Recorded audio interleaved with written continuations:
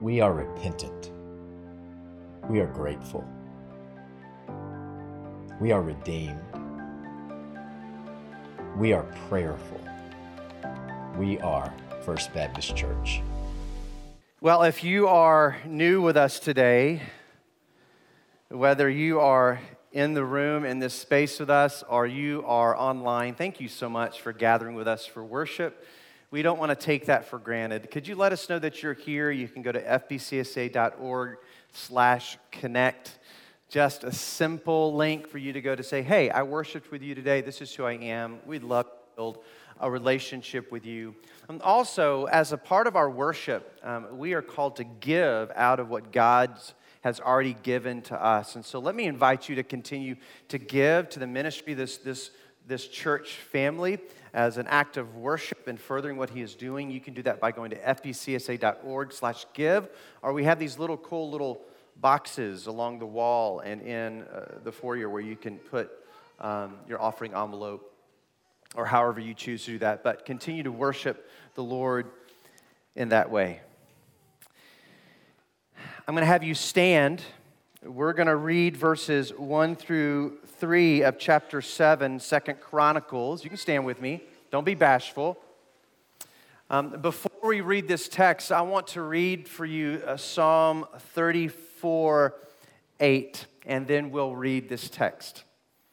Taste and see that the Lord is good. I want y'all to say that with me. Taste and see that the Lord is good. Say it one more time.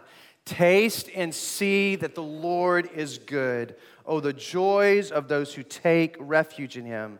Psalm 34:8. Now let's read these verses together, verses 1 through 3 of chapter 7. When Solomon finished praying, fire flashed down from heaven and burned up the burnt offerings and sacrifices, and the glorious presence of the Lord filled the temple. The priests could not enter the temple of the Lord because the glorious presence of the Lord filled it. When all the people of Israel saw the fire coming down and the glorious presence of the Lord filling the temple, they fell on the face down on the ground and worshiped and praised the Lord, saying, He is good. His faithful love endures forever. Amen. You may be seated. He is good. He's good.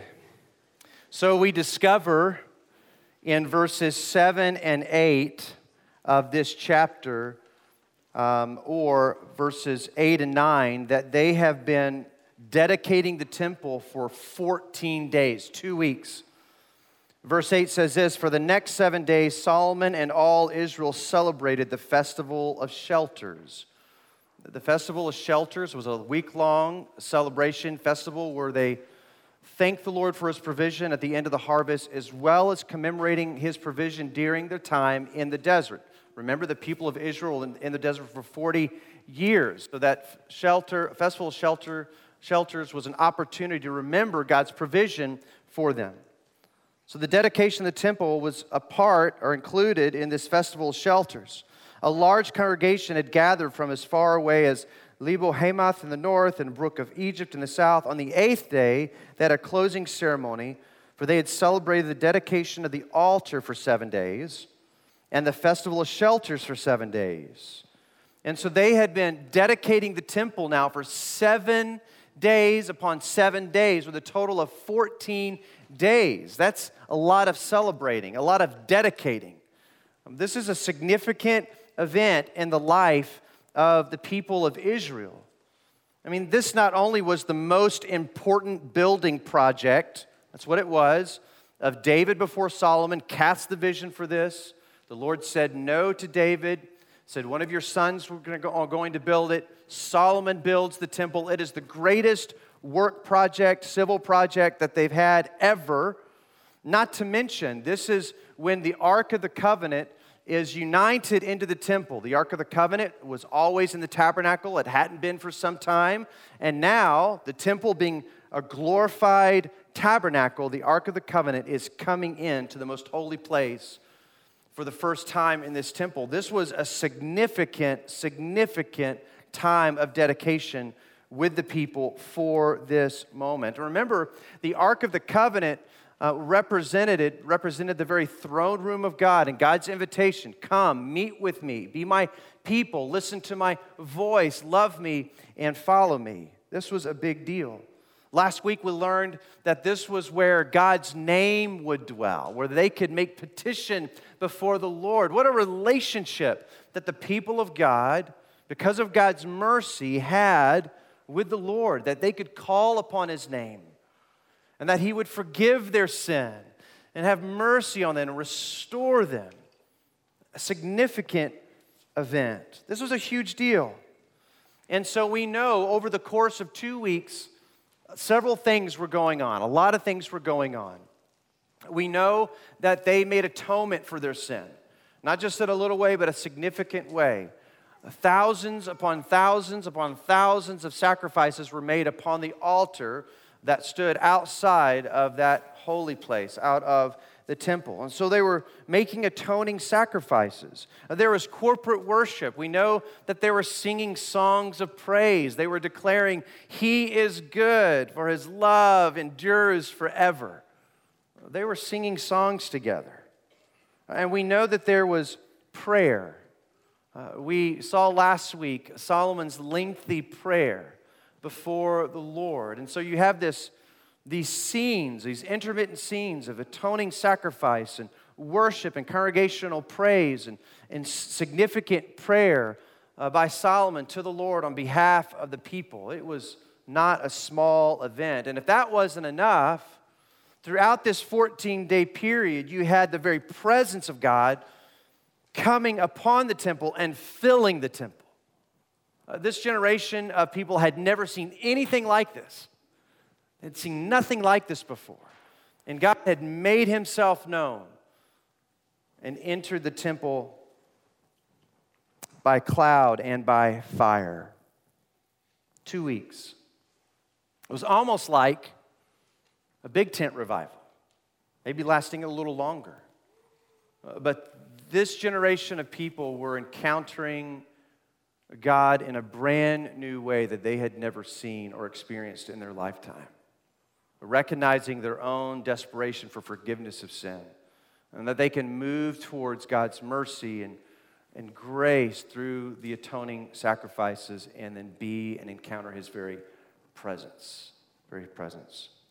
Those first few verses that we read in verses 1 through 3, when Solomon finished praying, fire flashed down from heaven and burned up the burnt offerings and sacrifices.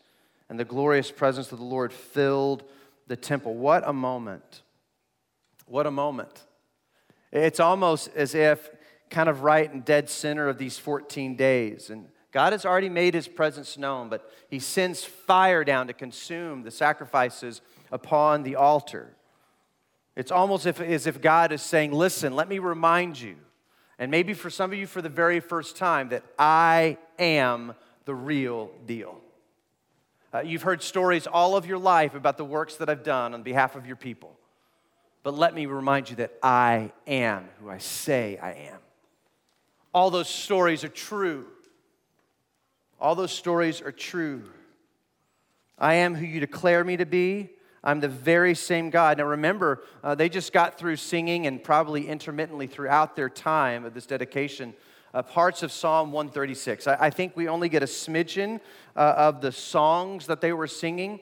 Psalm 36 captures this refrain over and over again. His faithful love endures forever. He is good. His faithful love endures forever. But throughout that song, they're recounting the works of the Lord, right? He is good because He rescued us out of Egypt. He is good because He defeated the kings who are against us. He is good because. And so as they're singing these songs of praise, they're recounting and declaring to God, this is who you are. And when God consumes the sacrifice and fills the temple, it's actually like Him saying, you're absolutely right. I'm everything that you say I am because I revealed myself to you. I am. There is no one like me. In about 70 years from this moment, there's a lot of irony here. There's only one prophet in the land who is seeks the Lord and honors the Lord. That's Elijah. Y'all know this scene all too well. The land is filled with worship of all other gods. In fact, there's 400 prophets to Baal, and Elijah pronounces against these people and declares them and says, listen, you've got to decide whether you're going to worship the Lord your God or worship these other gods. And he sets up this contest. Remember, you know what I'm talking about on Mount Carmel?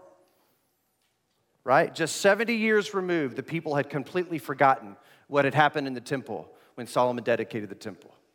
But nonetheless, here you have Elijah, and he's making sacrifice, and the 400 prophets of Baal are trying to do their own, and they can't get their God's attention. But fire rains down when Elijah calls upon the name of the Lord and consumes the altar. But in that moment, that's what the Lord is saying. He's saying to the whole nation of Israel that had forgotten him and what he has done and gone off to worship other gods, he's like, let me remind you who I am. I am. That's what was going on here. Is that in a very new way, in a way that they had never seen, they'd only heard stories about, God is saying, that's right. I am. I am who I've declared myself to be. And all the stories that you've heard from mom and dad and grandparents and those before you, that's me. I am your God. At the end of these 14 days of this celebration, dedication, encountering the presence of the Lord, you can imagine the people. They were beside themselves. What does it say? In verse 10, it says, then at the end of the celebration, Solomon sent the people home. Can you imagine? Likely there are those who probably recognize, gosh, we've got things to take care of. We do need to go home. But I imagine after seeing and encountering God in this way and being a part of this worship and time of prayer and commemoration and dedication, that many of them probably didn't want to leave at all. Kind of like Peter. Remember when Peter was on, Peter, James, and John were with Jesus on top of that mountain, and Jesus transfigured. He became bright white. What did Peter say? I don't think we should go anywhere. I don't think we should go anywhere. We should just stay right here and build little tents. Well, I think these people were probably so beside themselves. Many of them probably said the same thing. It doesn't say that here. I'm just musing. But it says, then at the end of the celebration, Solomon sent the people home. It says, they were all joyful and glad because the Lord had been so good to David and to Solomon and to his people Israel. They were all joyful and glad because the Lord had been so good. It's that song that they were singing.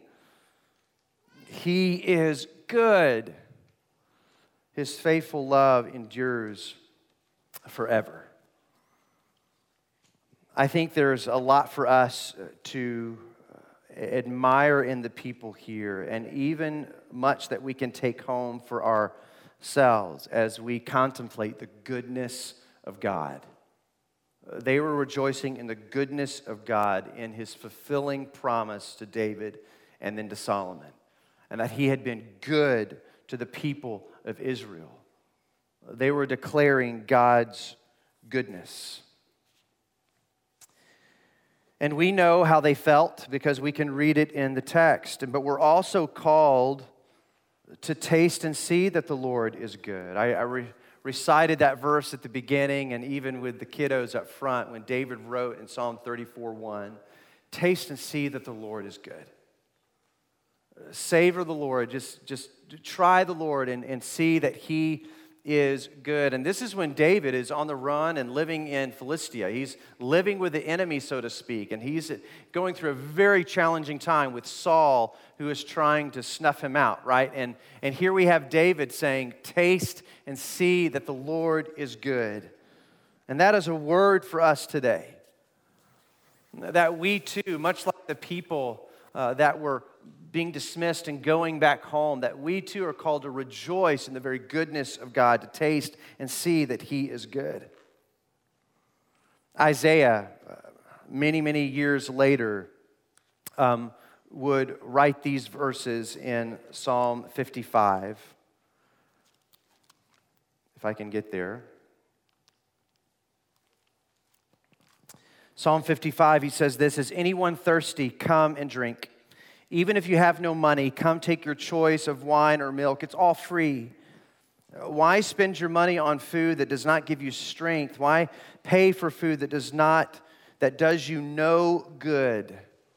Listen to me and you will eat what is good. You will enjoy the finest food. There's this theme throughout the Old Testament and even the New Testament where there's this invitation to us. Will you come and taste that the Lord is good? Will you come and taste that the Lord is good? And what a good reminder for us.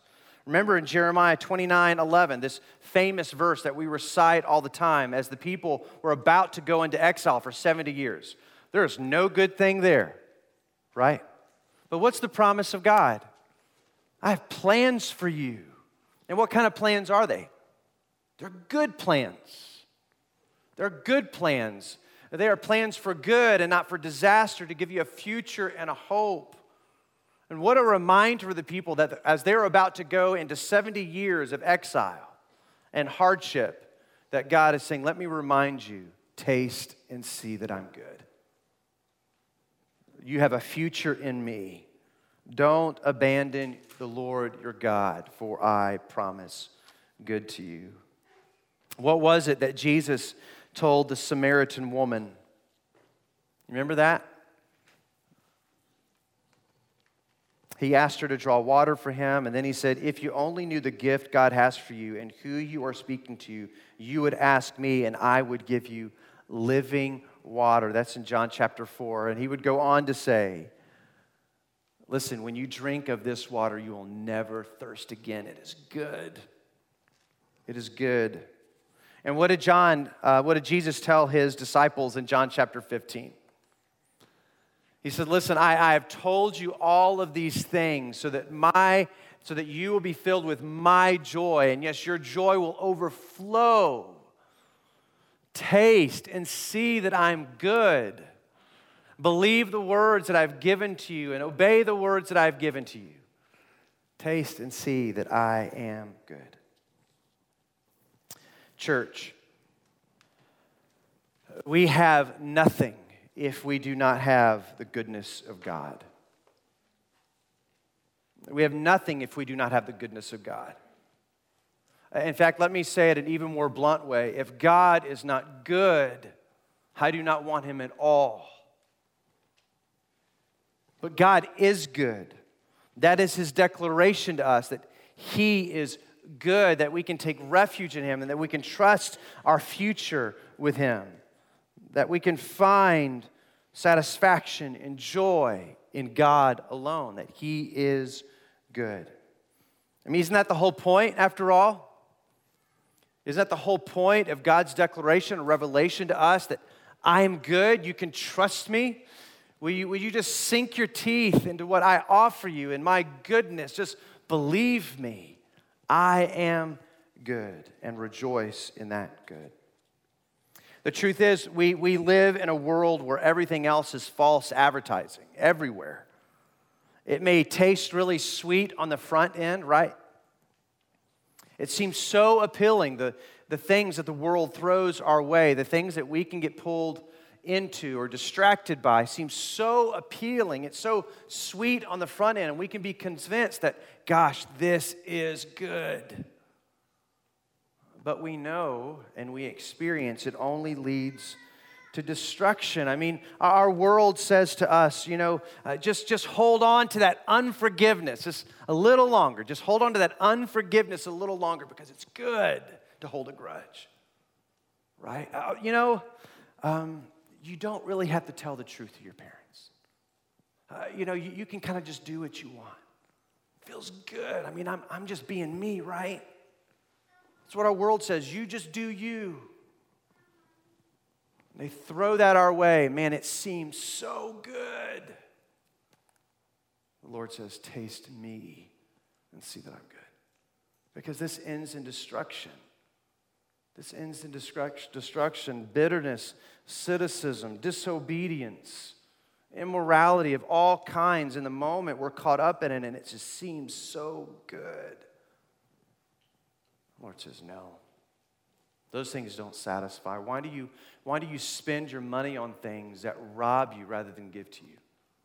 Why do you waste your energy and time on things that destroy you and wrap you up and enslave you? And listen, when you taste me, you will know my mercy and my grace and freedom and truth. He says, taste me and see that I am good.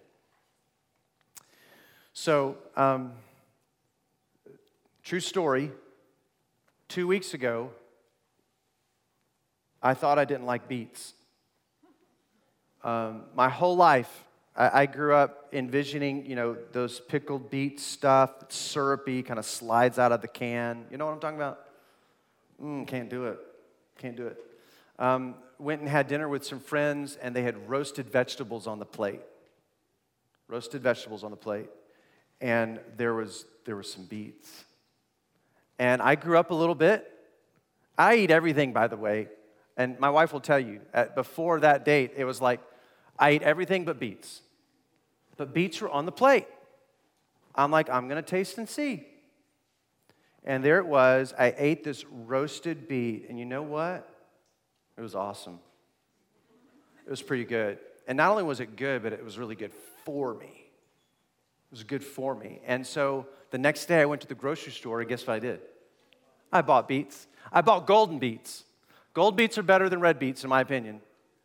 But I bought beets, and I've now bought them twice in my house.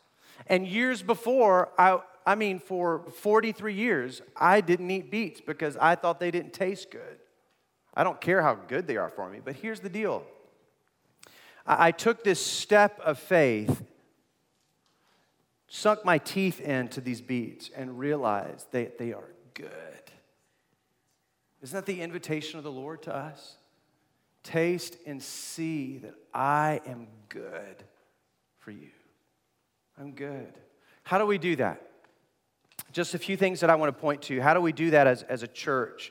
How can we be like these people who are wrapping up this time of dedication full of joy and gladness because of the goodness of the Lord to them? The first thing that I want to mention is believing and obeying. I already alluded to it. Listen, we can't know and taste the goodness of the Lord until we believe the things that He has to say to us and actually obey them, right? It's better to speak the truth than live a lie.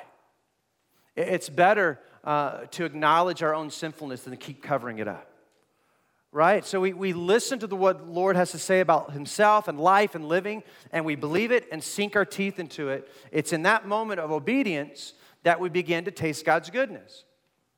It's hard to know the goodness of God if we're not willing to sink our teeth into Him or obey Him. And this transcribes to all parts of our life. Your relationships at home, your relationships at work. If we're not willing to obey God in those relationships, like forgive them, extend grace to them, be a good listener, then we don't know the goodness of God that He has in the requests or commands that He gives us. We just live our own way, and it ends up really bringing more hurt than good. So the first way is believing and obeying the things that God says. The second thing is rejoicing. I think it's no small thing that the people of Israel were gathered together proclaiming what God had done, and they were rejoicing with one another. One of the ways that we taste and see that the Lord is good is with one another, singing songs of praise in worship. Even in small group, we get to hear what God is doing in the lives of other people. We get to proclaim the goodness of God together, that He indeed is good. So we are wrapped up into the goodness of God when we commit ourselves to being with one another as God's people, where their accountability can take shape and where we can be called to remember. And that's the last thing, is one of the main ways that we latch onto the goodness of God is remembering what He's done. That's what they did. That's what they did. Through song, they recounted the goodness of God. They said they left full of joy and gladness because He had been good on His promise to David and then to Solomon and to the people. That God is good because He says what He's done or what's going to do, and He does it. And so they remember what He has done. Remembering the works of God is such a dear part of our worship and experience. We don't always see it this way. But when you see those huge events happening throughout the Old Testament, whether it begins with Abraham or others. Something significant happens. What do? They build an altar out of stone, and not just to honor the Lord, but to commemorate, to remember in this place, at this time, God did this thing. When Joshua led the people to cross the Jordan, remember the water parted, and what did he do? He put 12 stones representing the 12 tribes of Israel, not just to represent 12 tribes, but to remember what God did at that moment, in that time, in His goodness. And so we too, as God's children, we taste and see that the Lord is good by remembering what He's done. Deuteronomy chapter 6, remember? What a perfect picture of the family. The mom and dad are obeying the Lord, and the kids say, "Why do you do that thing? Why do you obey God's commands?" And they say, "Let me tell you why, because God rescued us out of Egypt. He did that thing at that time, in that place, and we experienced His goodness." So one of the most important ways until Jesus returns, that through His word and through personal testimony, that we recount what God has done for us. Even though we might be in exile until Jesus returns, aliens in a foreign land, in the middle of pandemic, we hold on to the goodness of God through what He has done. The best way that we remember and hold on to the goodness of God, I mean, God knows exactly what He's doing when He did all these festivals and commemorations. The best way for us to hold on to the goodness of God and remember what God has done is through the Lord's Supper. It's a way that we do it together as a church family. And so we're going to transition into time of remembering the goodness of God. In fact, proclaiming the goodness of God, His act of mercy and grace to us through the death of His Son and resurrection of Jesus Christ, so that we can know forgiveness and restoration.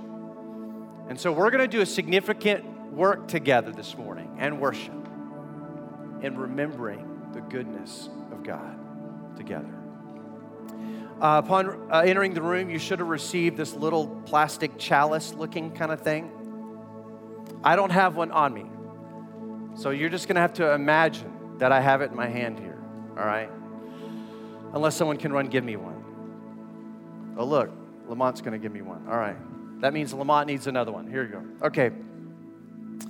So something special about this little cup, okay, is you notice the bread is on the bottom. Well, the way I have it, bread is on the bottom and this is on top. Word of warning, do not open the cup first, because then you'll have to turn it over.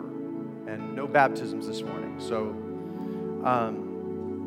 when we get there, you're going to want to open the bread first. It's a little flap like this, and then you can do the cup. Does that make sense? All right? And then when you have opportunity, the way that we do this is that we're going to read together Scripture, a time of call and response. And then I'll retell that narrative of the Lord with His disciples on that evening. And then I will release you to take the bread and cup on your own as an individual or with your family. As a family, this is a significant moment for you. So do it together as a family. So you'll be taking the elements, the cup, when you're ready on your own. Does that make sense? Good. Well, let's read this together and just read the portion that says people. If God is for us, who can ever be against us? Since He who did not spare even His own Son, but gave Him up for us all, won't He also give us everything else? Who dares accuse us whom God has chosen for His own?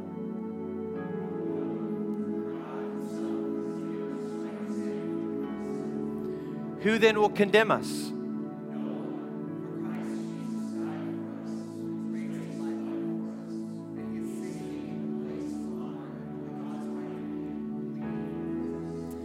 Can anything ever separate us from Christ's love? Does it mean He no longer loves us if we have trouble or calamity?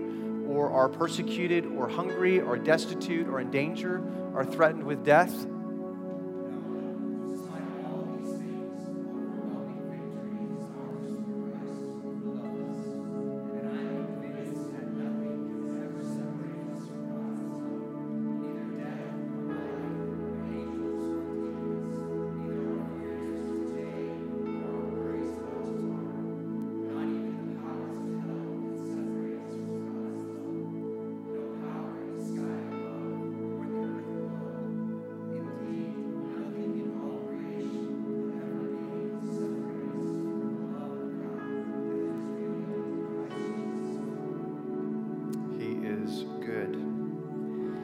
When Jesus gathered with his disciples before he was betrayed, he had that special Passover meal with them. And when he came to the bread, he broke it. And he said, "This bread is my body, broken for you." And then not much later, he would take the cup and he would bless it and say, "This is the covenant, a new covenant in my blood that is made for the sins of many." Let's pray.